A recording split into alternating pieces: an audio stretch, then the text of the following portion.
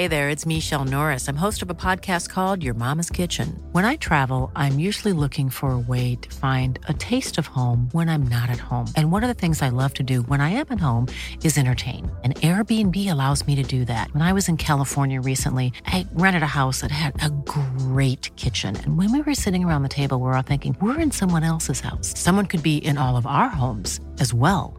If you have a home, but you're not always at home, you have an Airbnb. Your home might be worth more than you think. Find out how much at airbnb.com/host. Many of us have those stubborn pounds that seem impossible to lose, no matter how good we eat or how hard we work out. My solution is PlushCare. PlushCare is a leading telehealth provider with doctors who are there for you day and night to partner with you in your weight loss journey. They can prescribe FDA-approved weight loss medications like Wegovy and Zepbound for those who qualify. Plus, they accept most insurance plans. To get started, visit plushcare.com/weightloss. That's plushcare.com/weightloss. This is TalkSport Daily. Hello, happy Monday, and welcome to another Andy Goldstein's TalkSport Daily podcast with me, your host, Andy Goldstein, a very happy host as well, because we start the podcast with the FA Cup final as Arsenal lifted the famous trophy for the 14th time. Would you believe it, on FA Cup game day? In a minute, you hear from managers Mikel Arteta, Frank Lampard, and an emotional Gunners keeper, Emi Martinez. But first, here's your commentary team of Sam Matterface and Stuart, they don't call me psycho for nothing, Pierce. Oh, incidentally, Darren Lewis owes me lots of money because Arsenal won this game. But Pepe's picked it up. Now Aubameyang inside the area, goes past Zuma, chips the goalkeeper. Brilliant. It's in. Brilliant. It's a fantastic Arsenal goal. It's a brilliant FA Cup final goal from Pierre-Emerick Aubameyang. No wonder they don't want him to leave. This time, Aubameyang lifts the cup for Arsenal. Record-breaking Arsenal. 14 FA Cup titles over 90 years. From 30 to 2020, in the most extraordinary of occasions for Arteta, he becomes that first Arsenal manager who also won this as a captain. And they can't wait to open the champagne, and they can't wait to celebrate. Arsenal fans who can't be here are all here in spirit. So proud of our players. Thank you so much to the club that put a lot of faith to bring me here to try to rebuild and do something special. I was brought here to win football games and titles, and we've got one, so thank you to all of us, and hopefully we made the fans proud and happy today. Didn't play well enough to win the final. We started well, so after 10 or 15 minutes, goal, control, and we relaxed on the pitch. You know, we talked a lot before the game how well we moved the ball, take the ball away from them. We did it to Manchester United 2 weeks ago, win balls back in midfield, we were doing it, and then we decided we wanted to take our time, have an extra touch, play 5 yards when we can play 30-yard passes, and it's something that's been in us a bit this season, and we allowed them back in the game. You know, fair play, they win the game in the end, but I have to look at it from our point of view, and we didn't play well enough to win it. Wow, it was a bit emotional straight after the game when they asked about it. I'm just delighted, man. I worked really hard over the 10 years. I left my hometown when I was 16, 17. It was difficult, to be honest, but I worked really hard, and I never wanted to go back to Argentina with empty hands. I went away after a decade, win the FA Cup with Arsenal, playing a key role in the game, and I couldn't be prouder, to be honest. Now, this is the final word with Danny Kelly and Perry Groves, a former Arsenal midfielder, talking Chelsea and manager Frank Lampard, or Lampsey, as he likes to be called by no one. Chelsea's biggest problem, and I've been saying it all season, is when they haven't got the ball. The first 15 minutes, it was 100% right. They closed down, they pressed. We couldn't get out. We couldn't get the ball into Ceballos or Granit Xhaka. They were getting caught in possession. And a brilliant example of that is actually Pulisic's goal, because he got in between Ceballos and Xhaka, so he could run it out back free. So, but then when Mikel Arteta sussed it finally, thinking, right, they're trying to press us, we've got to miss the press, we've got to go long, go off the front, boys. And we started hitting it especially in Chelsea's right-hand channel, for Maitland-Niles and Aubameyang. So then we get success by missing that out. I'm just watching it thinking, well, they've got to drop off. They've got to drop off. If it's Azpilicueta who's the captain, he's got to say, or something from Jody Morris or from Frank Lampard, guys, for 5-10 minutes, we've got our goal, We've got to drop off 10, 15 yards so they can't get in behind us. So they've got to play through us. So there's no leadership from the bench on the tactical side. There's no leadership from the players, because you have to suss it yourself sometimes in games. Of course. The big problem they have is in the middle of the park, when they haven't got the ball, Jorginho and Kovacic, it's not that they don't try and do it, they haven't got the physicality to stay with their runners or do the horrible stuff. And again, as the game went on, I know that Conte's, he's sort of just come back to being fit. Yeah. I'm looking at thinking it was crying out for him, even if he had half an hour in him, 25 minutes in him, to put him on before the injuries. I know there was, obviously, Azpilicueta got done his hamstring, and then obviously Pulicic's done his as well. But then even after that, they needed it solidifying in midfield, and he didn't do it. And that's been Chelsea's problem all season when they haven't got the ball. You know, when you go through periods of games where you're not dominating, all the good teams just go, right, we ain't going to concede. And Arsenal, to be fair, were getting overrun in the first 15 minutes. And I'm just watching it thinking, just don't concede again. Just ride that little storm out, which we did. And then there was no adaptation from Frank Lampard, his coach staff, or his players to the way that the game was going. You're right. If we just look straightforward at their defensive capabilities, the stat that gets trotted out is that Chelsea have qualified for the Champions League while conceding as many goals as Brighton. But that doesn't surprise me, because they've had problems with the goalkeeper. He doesn't exude any confidence. There's no aura, does he? He'll be replaced. I know it's going to be an expensive job, but he'll be replaced, won't he, in the summer? Yes, because although people would argue he's not getting a lot of protection, because obviously Azpilicueta isn't a centre-half, they're playing free. I don't think Kurt Zuma's good enough, which we saw with the second goal. Rudiger, for some reason, looked like he was going to be, and he's dropped off the pace. I don't know what's happened to Tomori, because I saw Chelsea earlier in the season. I thought he was their best centre-half, and I know he's had a few injuries. Even if you look at Liverpool, right, with Virgil van Dijk, who's like the best centre-half in the country, in front of him, he has three midfield players, whoever plays, whether it's Henderson, Wijnaldum, Fabinho, Oxlade-Chamberlain, they work their socks off to protect the centre-halves. That doesn't happen with Chelsea, and that's why I know it will go against the grain, but Frank wants to dominate games and be brilliant going forward. He's going to be under pressure. The expectations are going to be quite big for Chelsea next season because of the money that's being released. There won't be as much patience for Frank Lampard next year, and he's got to show that he can coach the defensive side as well as taking teams on. Staying on the FA Cup final, this is Tony Cascarino on the Weekend Breakfast Show talking Nick Pope being linked with a move to Chelsea and the future of Pierre-Emerick Aubameyang. Right-footed and slams it home, and Pierre-Emerick Aubameyang equalises for Arsenal in the cup final. He has his Jerry Maguire moment. Show me the money. That's his value. You should never be giving a £60 million player a 3.5-year deal, because he came in January and it was 3.5 years later. His contract ends next year. That's too short a contract for someone you've spent £60 million on. I'm sorry, that's where it all started. If you'd have got him on a 5 and a bit year deal, you'd have had him till 33, which should have been perfect. To turn and shoot, another brilliant save from Pope, flying to his right this time, and a one-handed save. Now Frank's going to want his goalkeeper to play out. Now, I don't know, because I don't see Nick Pope do this too often, how good he is with his feet, because he's normally playing quite a long ball and direct and centre-halves push up. That's the Burnley way. So that's my only, not for fear, but I just think I want to see Nick Pope playing a lot more football on the ground if he's going to consider a move to a team that do want to play that way. Now, on Saturday evening, Bournemouth announced that Eddie Howe will be leaving the club. Faker Others and former England striker Darren Bent reacted to the news on the full-time phone-in, and were also joined by the South Coast reporter Alex Crook.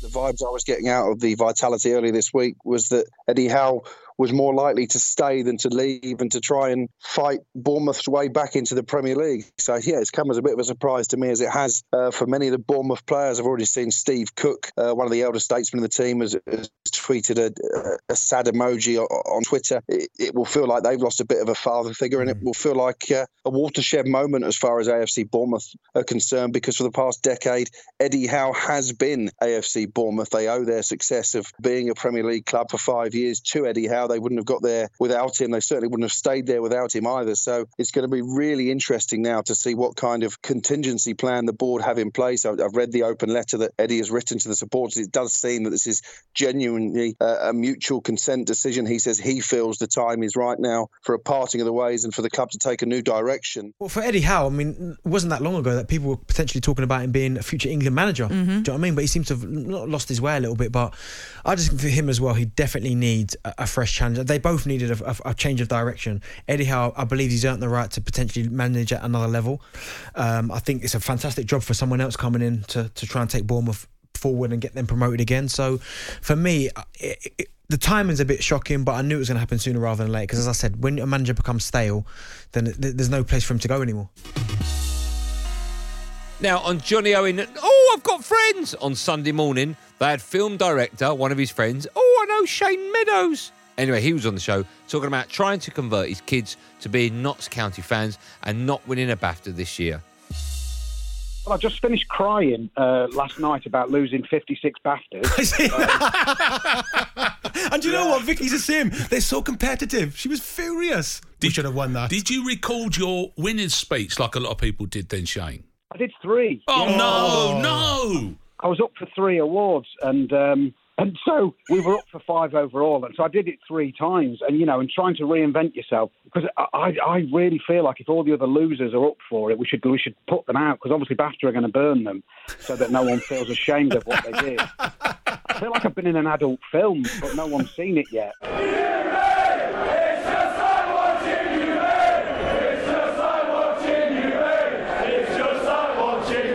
Luckily, Notts County do really good hot dogs. So I don't ever say, do you want to come to Notts County? And I always start with, anybody fancy a hot dog? And then I put the Notts County bit on afterwards.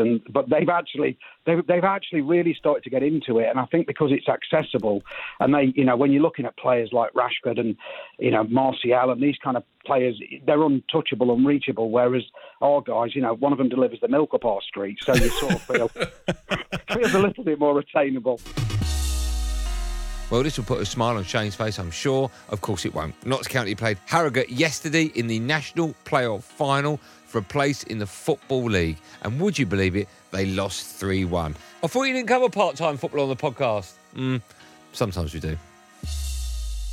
And that's the final whistle here at Wembley Stadium. Harrogate Town promoted to the Football League for the first time in their history. A really good performance. Goals in the first half. George Thompson, 5 minutes. Connor Hall on 28. Notts County pulled one back through a Callum Roberts free kick. Jack Diamond swept in Harrogate's third to seal the victory. So, a new Football League club in the beautiful spa town of Harrogate in North Yorkshire. It finished Harrogate Town 3, Notts County 1.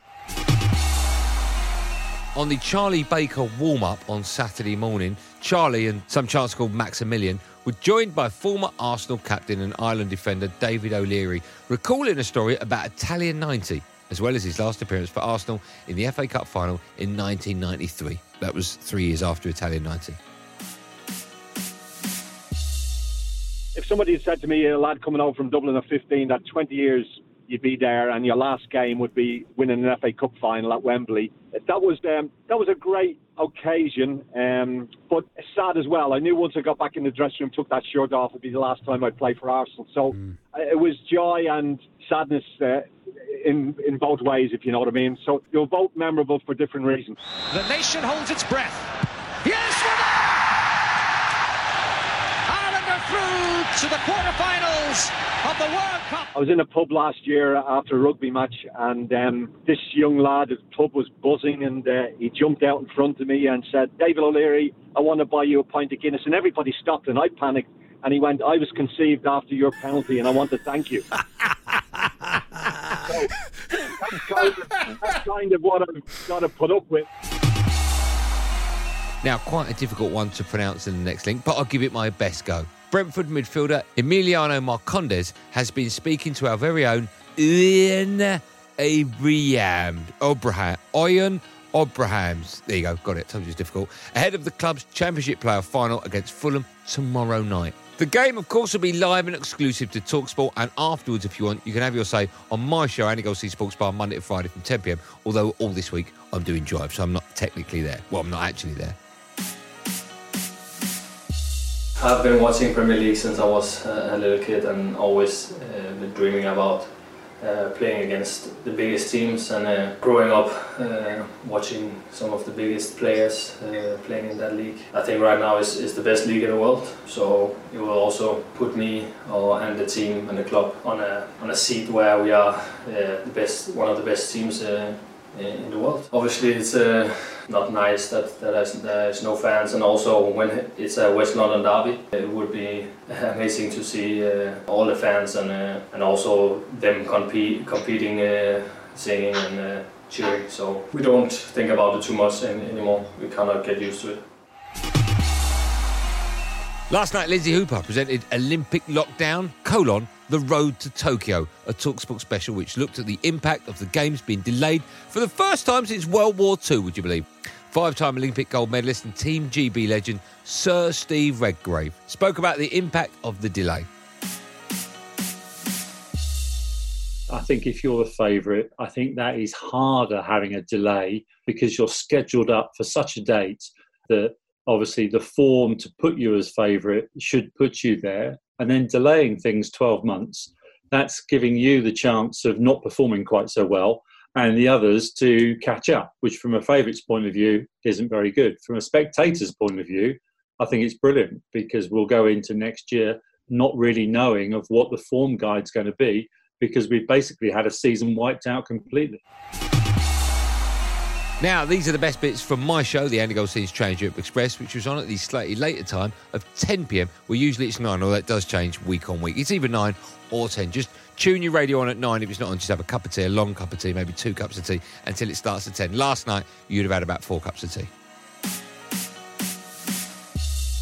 We shall begin with a story that sort of broke, Andy Brassel, when we were on air last week with Juventus being crowned champions. That's 9 in a row now for them. That's quite an incredible achievement. It is an incredible achievement, an achievement that clearly means a lot to Maurizio Sarri. And even though they only on paper, in the cold hard light of stats, won by 1 point, which seems just totally bizarre because they could have won it by more than 1 point after losing 3-1 to Roma last night. They didn't leave that sort of dampen their celebration because a lot of players were left out with the Champions League in mind.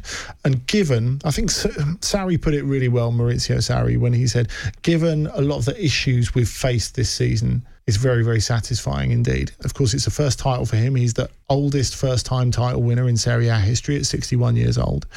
And I think it will mean so much more to him, having got through that. I mean, we all remember the way he looked at his Europa League winners medal. This is a couple of steps up. And, you know, there's been a lot of talk about him and Cristiano Ronaldo aren't the ideal marriage. Well, I'll tell you what, Cristiano Ronaldo's had a pretty good season with Maurizio Sarri at the age of 35 and a half now, because this has been an incredibly long season.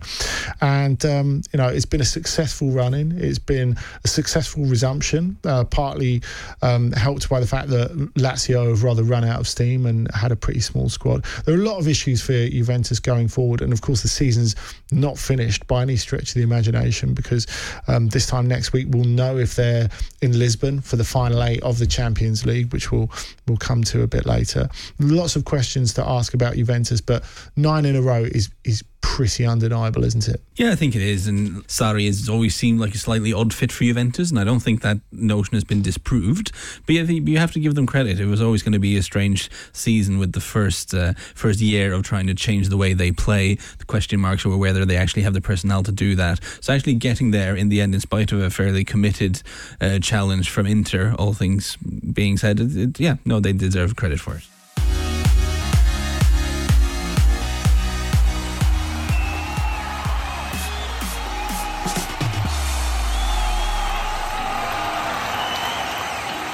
That's it. Thanks for listening to Andy Goldstein's TalkSport Daily Podcast. Of course, you can listen to us on the TalkSport app, or, of course, we're still available on Apple Podcasts, Spotify and Acast, or wherever you get your poddies from. But if you add the TalkSport app to your phone, you can listen again to all the podcasts, plus your favourite radio shows as well. That's mine, obviously. And if it is mine, then you can find me on Drive today from 4 p.m. I'm alongside Scarlet Sun, Jamie O'Hara. That'll be 4 p.m, me and Jamie O'Hara on Drive. That's it. Thanks for listening. I'll be back doing another one of these at the same time-ish tomorrow, depending on, of course, whenever you download it. In the meantime, be safe, everyone. Be safe. That was a podcast from Talk Sport.